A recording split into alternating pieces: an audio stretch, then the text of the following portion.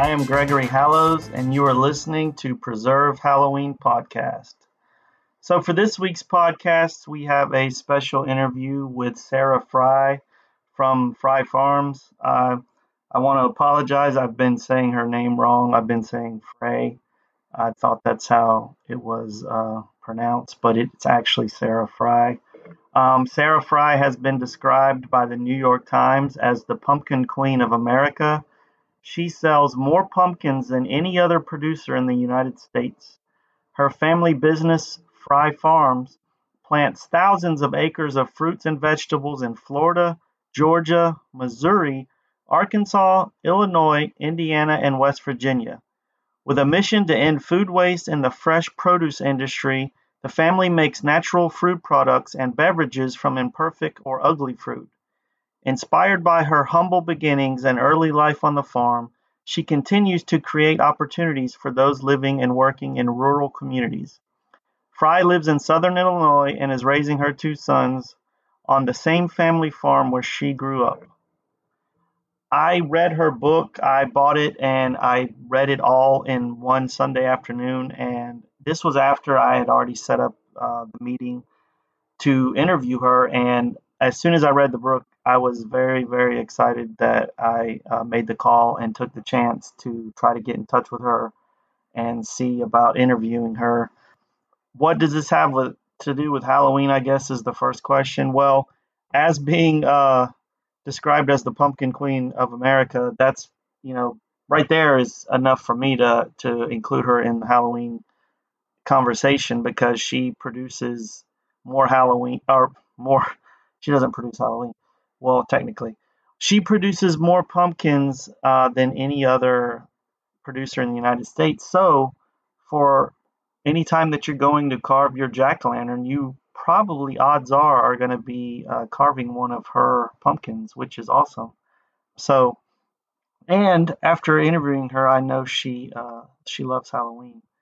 I'm very happy with the interview. I hope that you all get to check out her book. It is called The Growing Season. I'll put a link up under the podcast itself so that you can check it out. Like I said, I bought it and I read it in one afternoon. I couldn't put it down. I wanted to find out what was going to happen next. So I'm very pleased with this way conversation went, and I'm excited for you guys to learn more about her. And we didn't just talk about Halloween. Actually, we barely touched on the subject because there were so many things I wanted to ask her. But when you go to the supermarket or Walmart or wherever you buy your pumpkin, it's crazy that odds are it's going to be one of hers, and that is a major accomplishment for someone who started her business while she was still a teenager. So she's a great role model. She is a great business person model. So if you don't know who Sarah is, look her up and read about all the things she's done, and hopefully you will get some inspiration from her as I did. So here we go. Here's the interview. Thank you. And don't forget to always preserve Halloween. All right, you ready? I'm ready when you are. All right, so I bought your book and I sat in my house and read it in the course of one afternoon. And the the biggest question I had was, I know that it sounded like that you weren't really comfortable writing it. It's kind of one of those, I guess it's writing a book's a hard thing anyway, but now that the book's out and it's getting, good reviews, do you plan on writing anything else? Well, I think for me, Greg, the creative outlet moving forward is going to be in the ABC television series. So I'm an executive producer on that project. The book was optioned for film.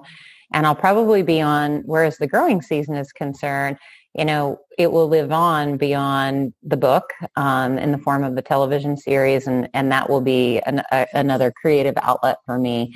And I'll be able to contribute to, the creative. I'll be in the writer's room some, although I won't be writing. I will be providing a lot of the content for the television series. So And it's probably not the first book that I'll ever write. I mean, yes, it was very difficult because I shared so much of my personal story, and which was very hard for me and really scary. But I was also surrounded by a lot of people through the process that loved me and supported me, and helped also guide and sort of read along with the writing and said, I would take this out, I would leave this in, I would lean in more here, So I had a lot of really, I had a lot of really good guidance along the way. Awesome. Yeah, that's actually one of the next questions I had was the state of the television show, and I'm really excited with who is behind it because he has been one of my favorite actors and now producers for a really long time. So yeah, you're in great hands. Yeah, Danny Strong is incredibly talented and just has really been a pleasure to work with. Danny was one of many producers that I met with and ultimately made the decision to put it in his hands. And he has a great team too. I mean, when I met with them in LA, I was able to meet his partner, Mandy Savabi, and she's really wonderful. And I knew that Mandy ultimately would get the project across the line. And, for me, working with someone, and especially, putting my story in the hands of someone, it was one of those things where you wanted to make sure that, there was a good fit. And I feel very good about where we landed. Awesome. Yeah, I'm excited to see more when the time frame on that and when it's coming out because it's based on the book. I mean, like I said, I consumed it in a few hours. I can't wait to see how they expand on that. So speaking of books, I also have your For the Love of Pumpkins book. Yeah. After I read this, I went to look and see if you had done anything else, and I stumbled upon that. So I'm about to go through that. So after flipping through that, because it's primarily a pictorial book, do you have any plans? Because I know you're always thinking ahead. You did the Sama juice and the whole ugly fruit thing. Do you have any plans on ever doing like a Halloween specific product line, like marketing as Halloween specific? Yeah, so I've made a lot of products in my lifetime. I used to create these pumpkin tattoo kits. Nice. So instead of painting or carving your pumpkin, we had manufactured these really awesome little kits. So when my kids were little, instead of turning them loose with carving tools, that's why I created the pumpkin tattoos, so that they could have fun with their pumpkins. And, it was also something easy too. So, if I, as a busy mom, maybe I didn't have time to get all the paint out and go through the process. And we have so many pumpkins at our disposal that, I wanted my kids to be able to do different things with pumpkins. So I created those tattoo kits. So I do love Halloween. It's one of my favorite holidays. And I'm always thinking creatively around what I can, what new creative products I can come up with for not just that holiday, really any holiday. It doesn't matter. I'm a holiday person by nature. And so much of our business is seasonally weighted around certain holidays, watermelons to the 4th of July, Memorial Day, all of the summer holidays, and, pumpkins during fall season, and really everything that I've done has been in business has been geared toward holidays. So, it's only natural for me to think about products that coincide with various holidays. That's cool. Awesome. Now, speaking of holidays, from the book, it didn't, it seemed like as a kid, you're always, basically too busy to really celebrate much, not even birthdays. Now that, your family's grown, do you concentrate more on having specific traditions for holidays to, Yeah, I have actually been making Thanksgiving dinner since I was a child virtually. So Thanksgiving has always been the big holiday for me. And then I talk about, in the book, I tell the story of leaving and going to Paris actually for Thanksgiving, and my whole family going like, what? You're doing what? You're leaving at this really pumpkin-y time of the year. But I would make everything. I mean, I would make the turkey, I would make the sides, I would make the whole entire meal for this huge family every year. And then, I just left one Thanksgiving and said, no, I'm going to go to France, and I'm taking Will and Luke, and that's, we're going to go do something really different, really special. But we do have a lot of holiday traditions. Birthdays are incredibly important. I've made sure that my boys always have, really special and memorable birthdays and occasions. And, there are a lot of things we always want for our kids, what we didn't have growing up. And, I have focused so much of my attention too on giving not just my children, but all of my nieces and nephews, the types of experiences and the things that I didn't really have growing up. And I would say last year, not this past birthday, because I spent this past birthday in quarantine, but last year I actually went to Europe and celebrated my own birthday. And it was the first time that I really ever celebrated my birthday. I hadn't really ever done anything special for my birthday my entire life. And then, I just went over the top and celebrated it. So it's not that, I'm not doing things at this point in my life. I don't feel like I have anything to make up for, but I'm just living my life. That's and I'm great. Enjoying it. That's awesome. So in your book, like me, I grew up kind of in a not so much small town, but I mean that's where I live now. But a lot of what I could view television wise was based on the offerings at the time, and my family is from Georgia, so TBS was a big factor in my growing up. And I know that I read where you basically became a Cubs fan because that's what was shown on television. It was a WGN affiliate. So that was the one television station that we got when I was a kid growing up. So we would watch, WKRP reruns, MASH reruns. Yeah, awesome. So those are kind of the television shows. And then even though we're closer to St. Louis and Southern Illinois, and this is kind of Cards country down here, because that's what we got on our one little television station. I watched the Cubs and I became, a huge Cubs fan, and I used to sing along with Harry Carey and also really my experiences, with cities, going to Chicago as a little girl with my dad. I mean, that was the city that I fell in love with when I, got to get off the farm. Yeah.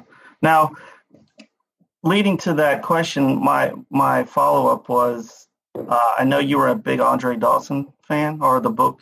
That's the book. When I was a little girl, I liked Andre Dawson. Is it somebody like when I was a kid, I always had, dreams of meeting some of these people that I grew up,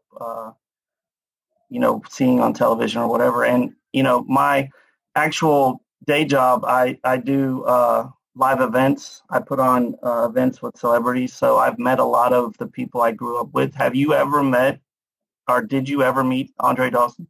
No, but I have friends that live down in Florida, and he lives I don't know, two streets over in the same neighborhood. And it was funny. They know him. And I remember finding out that he lived down the street for the first time. And I thought, well, isn't that interesting? I wonder if I should just go over and knock on his door. But no, I don't really meeting, celebrities or people or, that's not really something that does it for me. Although, I think that, he has quite a story, had quite a career. And I was certainly a fan when I was a little girl. That's awesome. Now, this guy from your book would probably be a celebrity to me, but I would love to know more about Dr. Diesel. Oh, I was just a mechanic that had a shop off of Interstate 57 and had a repair business and got a lot of business from the interstate. And the the Illinois State Police down there in that county. I think he's was on the border of Union County, and they knew when people got in trouble. Doc was the guy to call at any time during the day. So Awesome. yeah, he's quite a character in the book, and certainly helped me out of a bind when when we had to hide watermelons. It reminded me of a lot of people when I grow up, because it's one of those small town who do you know kind of situations. Sure. Who can help me out of this? Yeah. Okay. All right. I keep referencing the book because like I said, just recently read it, and I don't think I've ever read a book that fast, or just couldn't put it down. But oh, that's great. One of the questions I wanted to ask you when I found out I was going to interview was, throughout your life, you've had quite a few nicknames. Which one is your favorite? My favorite nickname. That's a good question. I mean, they've been all good nicknames. The one that I relate to most is Small Frey. Yeah, nice. When I was in school, I was the youngest of all of these Frey kids, and that's awesome. Probably Small Frey. That's great. Now, I did read that you've been elected to a lot of representation as far as boards for business and things like that. Do you have any aspirations politically? Because I think I read somewhere in an interview that you thought about representing the farmers politically. I was recruited to run for Congress. It was a decision ultimately that I made not to run. The timing wasn't right, and I wouldn't rule out anything really in the future. Mm-hmm. That's cool. And that's kind of the follow up to what I wanted to ask you next is, you've been, running your business since you were a teenager. Do you have any plans as far as time frame of when, you might want to do something else, or is this something you foresee yourself doing until you just retire completely? Or, is there any other,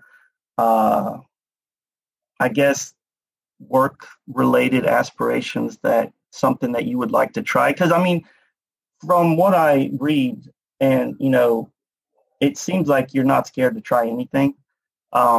Is there something that you want to do or plan on doing after, this is done? Or do you just want to farm and keep building your business until it gets, your kids take over? I don't know how you have it set up. So I don't feel like my personal identity is tied to one thing. Mm-hmm. I feel like there are so many different things that I could do. Yeah. And I'm sort of in this mode right now where I know that I'm always going to be connected to agriculture. I know that this business will always, it's extraordinarily important to me. Yeah. But business is business, and I could find myself in I could see myself in different roles. And I'm an entrepreneur at heart, and I'll probably continue to keep creating and building. And it doesn't necessarily matter in, what field I'm doing that in. Yeah. And I'm sort of at this inflection point in my life where, the world is my oyster, and I feel very appreciative of that.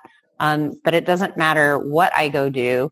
My personal identity and how I view myself will never change. And I know that, when people become CEOs of major corporations, or they hold political office, when they no longer hold those roles anymore, there's a transition period where they struggle with having, lost either, the power, the influence, or whatever it may be. And I don't know that that's really necessarily would be true for me. I witnessed that happening to people that I knew and worked with when I was, in my mid-20s. And I remember recognizing that and thinking, I don't ever want to have to go through that. I want to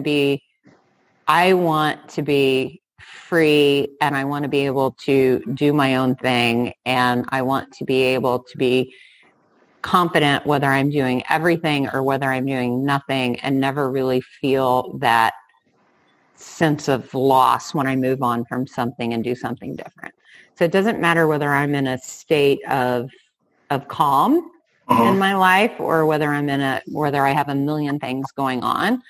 I feel like the same person. You know what I mean? Yeah, exactly. And that's I'm one of those people that always has a bunch of things going on. Like, this interview is for my Halloween society, but I also have a bunch of other things in the fire because I'm one of those people that I don't like idle time. I have to be busy Right. all the time.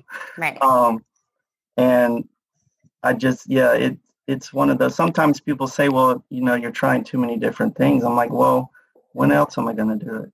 If I don't do it now, I might not ever. Right. So I try to stay busy and it's one of those things that I think I like the chaos as long as I can kind of organize it or keep it under control. Mm-hmm. But yeah, and that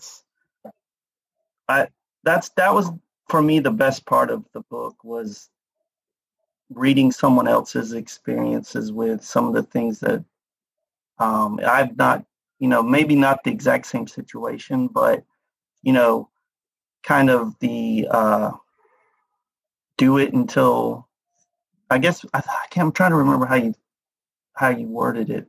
I guess fake it till you make it kind of mentality. Because a lot of times when you deal with people that you assume that, just have everything under control, they're no different than you. They're just trying to make what they're doing work the best they know how. And they might not have all the answers, but as long as the end result comes through, it kind of doesn't really matter how you got there as long as you do what you said you were going to do. But that brings me to one of your stories that I think I found the most enjoyable, the Lowe's story of how you tracked down the person to talk to for Lowe's. With this Halloween project I'm doing, I spend probably the majority of my time researching and trying to track down people, and that's kind of how I, was set up with this. Is I read an article about you, and I was like, well, maybe I'll just contact them and see if they want to do an interview. I had no plan on really what the situation would be, other than it seemed like an interesting person. You seemed like an interesting person to talk to. So I said, well, hey, I'll just email them and see what happens. And, now here we are. But I have a motto about that, Greg, and it's people can't say yes if you don't ask. Exactly. And that's what I tell my kids. Like, the worst thing somebody can tell you is no. And how much does that hurt? It doesn't really. So yeah, I'm excited because I asked before I read the book, and then I read the book, and I was like, oh, I'm so happy that I actually did this because it worked out great. But I think the best part about the Lowe's story for me was you kind of wrote the mentality of the way I think a lot of times is sometimes getting to the point of being on the verge of what you're wanting, like the pursuit of a goal sometimes is better than actually attaining it. Yes. Because you don't realize that's the work that you enjoy, is getting to get to, like, here I am, I found it. And it's the journey. Now what do I do? So it's the journey. The journey is most often the most fun, and generally it's the best part. And sometimes we have to remind ourselves to enjoy it. Yeah, that's the thing. Before you know it, it's over, and then you're like, well, now what? I guess I'll start a new journey. I guess for me personally, the way I would like to, I guess, end out the conversation. I'm a dad of 2 daughters, And your book is not something my oldest is quite ready to read yet, but I told her all about it after I read it, and I said, you're going to read this book in the next year or two. And I know that one of the reasons you wrote the book was for, I think her name was Olivia. That was, I think you told a story about, she asked you some questions and you never really thought about it. And then, the book came out. But do you think your book would make her and other girls like her, I guess, not proud. Proud's not really the right word, but are you happy with the way it turned out with the goal of those girls that exist, like Olivia and my two daughters? There's always young girls looking for role models. Do you think that helped you be as open and talk about a lot of the things that had to be very difficult? Do you think that kind of made it easier for you to do it, knowing that there are girls out there who need to hear your story and they're, looking for role models? And now they have a vice president that they can look up to. Do you think that made it easier for you to do? I think that's probably one of the most fulfilling, or is the most fulfilling thing about writing the book, is when young women and, young girls, teenage girls, reach out and they talk about the different lessons that they drew from the book. So the book I don't tell anybody what to do, and I don't give specific guidance, but you're really able to learn through the experiences that I have and that I share in the book and reading about those experiences. And that's been one of the most fulfilling things for me now, is that when people reach out and they share what impact the growing season had on their life and how they maybe look at something differently, or how they found courage because of the inspiration that they drew from the book. So I would say yes. And during the process of writing the book, that was the thing that I kept in mind. And that was the mental image that I would draw up when I would share something very personal. It was the image of a young woman or a young girl reading The Growing Season. And that's the thing that sort of gave me the strength to continue on and then ultimately put my story out.